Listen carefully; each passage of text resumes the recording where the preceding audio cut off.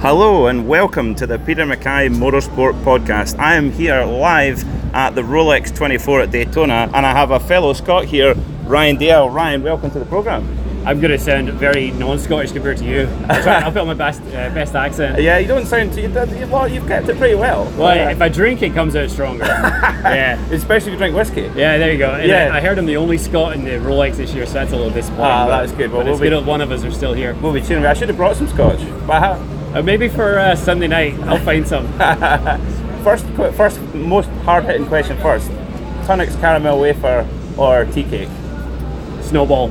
Snowball? Yeah, I'm a snowball guy, but then I guess it's a tea cake, right? And of course you've got a family background and such. You're an expert in bacon for sure with my dad.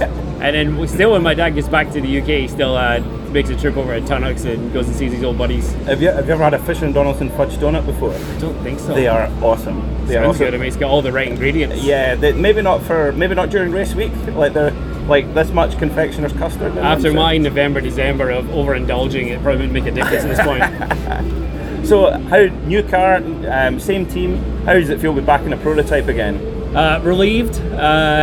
Yeah, last year was funny because as much as I should appreciate being employed and getting to do this race, it was a little bit disappointing last year to spend so many years in a prototype, and I just felt like I was not done with it, and so glad to be back. It was something we worked on. Even last year we actually were trying to work on resurrecting the Petroni SM program. Okay. And so the original Star Wars plan for 2019, we had first right of refusal on the Nissan DPI. Mm-hmm. And at the 11th hour when that deal didn't happen, the Audi deal was kind of the fallback backup plan. Yeah. Mm-hmm. So I think I went into the whole end of last year thinking we were going to continue in the Nissan, and when that didn't happen, the Audi program was just an absolute disaster from start to finish. So nice to be back in what I consider my racing family with Star Wars, and a bunch of new faces this year, but also a lot of similarities. David Heimer Hansen's been my teammate in the past at ESM, so is Nico Lapierre. Obviously Peter Barron and I go back too long at this point. But excited to have my 15th consecutive Daytona and making me feel old. Wow. And Nico Lapierre, people often refer to him as Mr. LMP2 at Le Mans. How do you lure a guy like that to a program? We got on very well when we worked together at ESM, and I think similar ages, and he was my first choice when it came to finding a pro. There was a couple of guys that contacted us, but it all kind of worked out well. Our engineer is a guy called David Leach. David Leach is considered Mr. Orica LMP2. Mm-hmm. Nico is Mr. LMP2 for Orica, and the kind of two of them came as a package. And luckily we were hiring both of them at the same time. So when each of them found out they were both coming to the program, they both signed up pretty quick. I think when you've got a race team, it's a good day when you get a yes from someone of that caliber as well to come and race the car. Yeah, and it's also good when they find out who you're bringing in to strengthen your program, that's kind of their deciding factor. I mean, there's lots of options for guys like Nico, so you have to make it appealing. There's probably better financial options for him too, but he felt that this was a good fit, as did our engineer David and a bunch of other guys that we sourced over from Europe. Oh, brilliant. Fantastic. And you mentioned the 2019 campaign. The Audi's R8's a car that's won a lot of races around the world, but it's for those on TV, what did they not see that makes, that was obviously, as you said, a difficult season. What are the kind of challenges that you came across that got in the way of getting the results that you're all capable of? Well, unfortunately the car overachieved in previous years, and they came out with the Evo kit, and we were the first car in the world first series in the world to run the Evo. Mm-hmm. And Audi felt like they had done such a great job, and they kind of beat their chest a little bit to the series, and before we knew it we got hit with a huge weight and restrictor penalty between the roar and the race last year, and so it's kind of our own fault, or let's say it was our manufacturer's fault that we turned up and were uncompetitive, and we spent most of the year trying to reverse the BOP, and we just got to the point where the sponsor got frustrated and he pulled the plug, and I don't blame him. No, you're right. Yeah, they need results, don't they? They need results, and we weren't able to deliver, and we still have a great relationship with the driver and the sponsor, and we were supportive of their stopping. It just said the Audi was so good and so well balanced everywhere else that they were a little bit scared of it here, and so we paid the penalty. That's a real shame. It appears that we share the same affliction for road cars and changing them like our socks. Right. What's been your favourite road car that you've owned in your long history? God, I have an absolute addiction. Other than Dario, I think I'm probably the worst. At least he can afford to keep his. I have to trade mine. Favorite road car, honestly, I think I went through. I've owned every generation of GT3 Porsche since 2007, since the 997.1. The 997.1 GT3 might be my favorite all-around fun sports car. Okay. I did have an 18 manual, which I, funnily enough, traded an RS in on the manual because I was bored of the RS. Yeah. And that was probably one of the most fun cars, but I think all-round best car for everything it does, AMG GTR. And that's the one you got recently? I just sold that one too. Yeah, I saw that. Yeah, I had a GTR, and then I got on the list for the GTR Pro, which was only 150 in the US and 700 in the world. And I just sold that before the Roar here. And for me, all round, that is probably one of the best daily driver, terrifyingly fast sports cars. Mad thing. Mad. What's been the worst decision? Everyone's had a car where you'll never forgive yourself for buying it. Smart car. Smart car, hands down. Not even a question. Why? Yeah. Why a smart car? Because it was a smart car. Oh, why was it bad? Or why did I do it?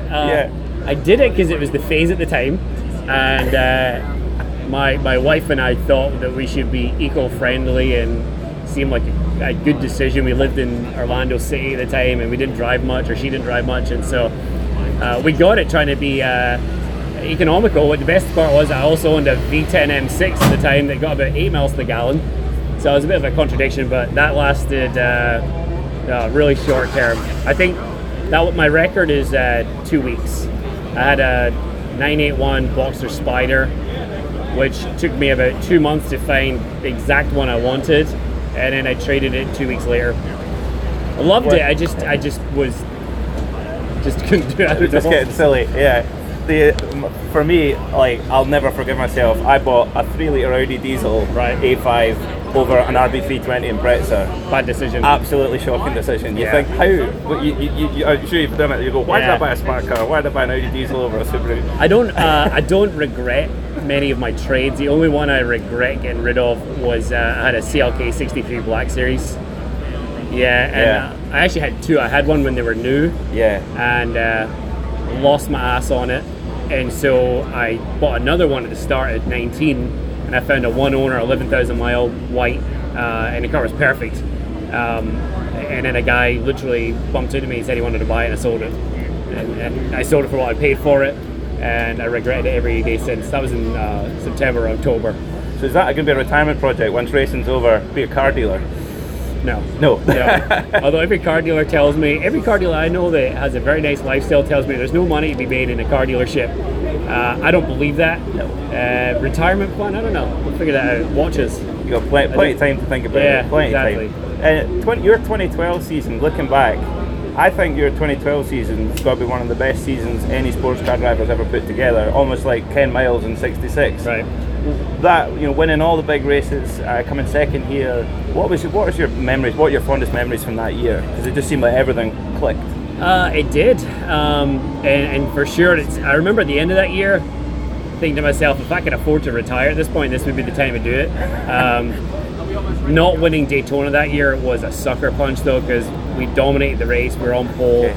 And one of our drivers had an off late in the race, and that kind of lost us the win, but still one of the best races to watch for everybody was that one. But Le Mans, without a doubt, taking the flag in Le Mans was absolutely the most epic moment of my life. I bet. Standing on the podium.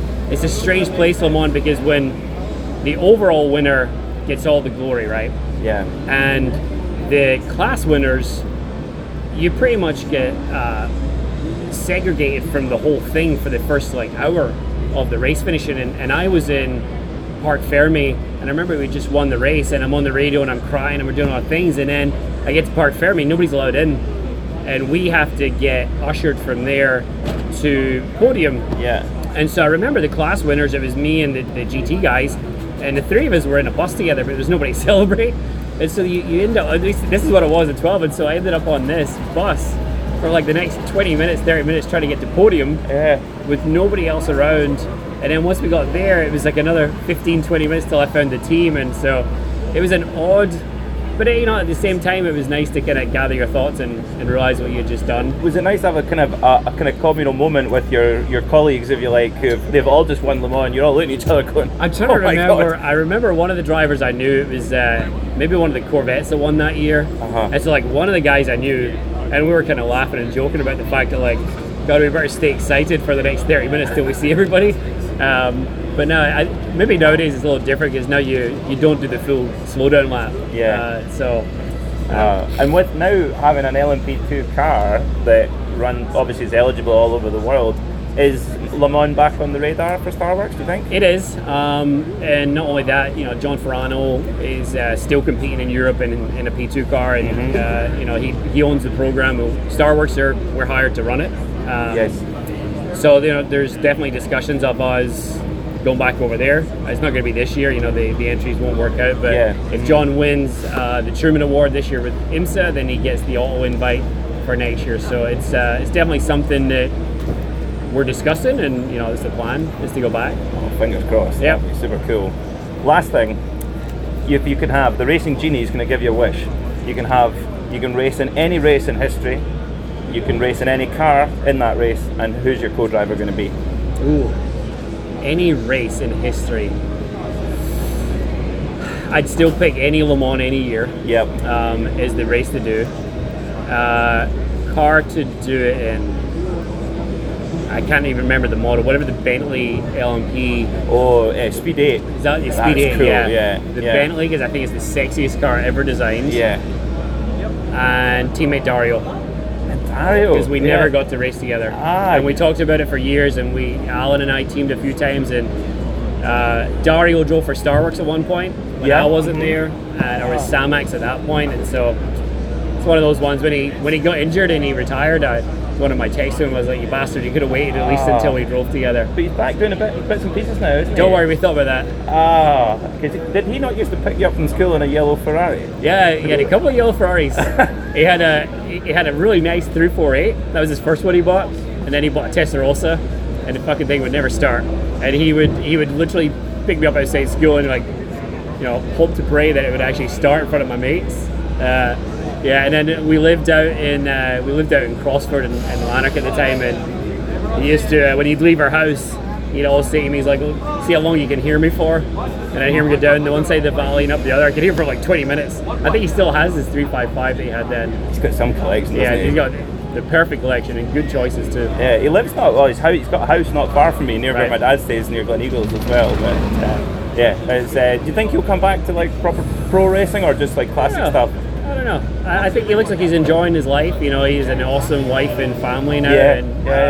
Couldn't happen to a better guy, and a guy that, you know, helped me a huge amount for sure in the early years and directed me. I mean, I ended up over here because of him.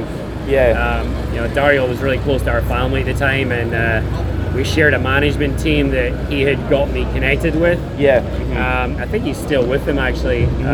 And that was how I ended up over here. Nobody even wanted to talk to me in open wheel stuff, and it was Dario that kind of leveraged some deals for me to come over. What a massive help! I think like in Scottish racing drivers, obviously we're a tiny country, small number of people, but we produce some amazing drivers, and I think it all traces back to Jim Clark. You see, like Jim Clark, he helped out Jackie Stewart. Jackie Stewart's helped out loads of guys, including Dario, and then Dario's carried that on, and Alan, and all these guys. You know. Yeah, and you know, I think we'd all do more if we could. It's, you know, it's hard to get. We're one of the few companies in the world, few countries in the world that don't support their athletes in any way, shape, or form. And you know, I remember when I got my Champ Car deal, the Visit Scotland invited me to come have a meeting with them, and I thought, okay, obviously this is an endorsement deal of some kind, and they asked me for money. So that kind of sums up, you know, what we've got going on there. And it's not that we can't afford it. Our country can easily afford to support all of our athletes, not just racing, but you know, what other country has done more than we've done in this industry and to be global ambassadors. But that's why we've all kind of tried to, look back and help a little bit. And I've tried to do my fair share. In good years, I've tried to do more, and in bad years, you try and do what you can. But because you look at like a facility like Knock Hill, like they're carrying the can on their own for Scottish motorsport. Always have. That reminds me. Duncan sends his regards. Oh, good Duncan. I like Duncan. He's good. Hopefully, going to do some commentary with him this year. So hopefully, you can get a word in. I'll try. Right, there you I'll try. Yeah. I'm meeting him for coffee next week when I get back. So good. Well, hi Duncan. Ryan, thank you very much. Thanks, all the best of luck Appreciate this weekend. Appreciate Much it. appreciated. Thank you.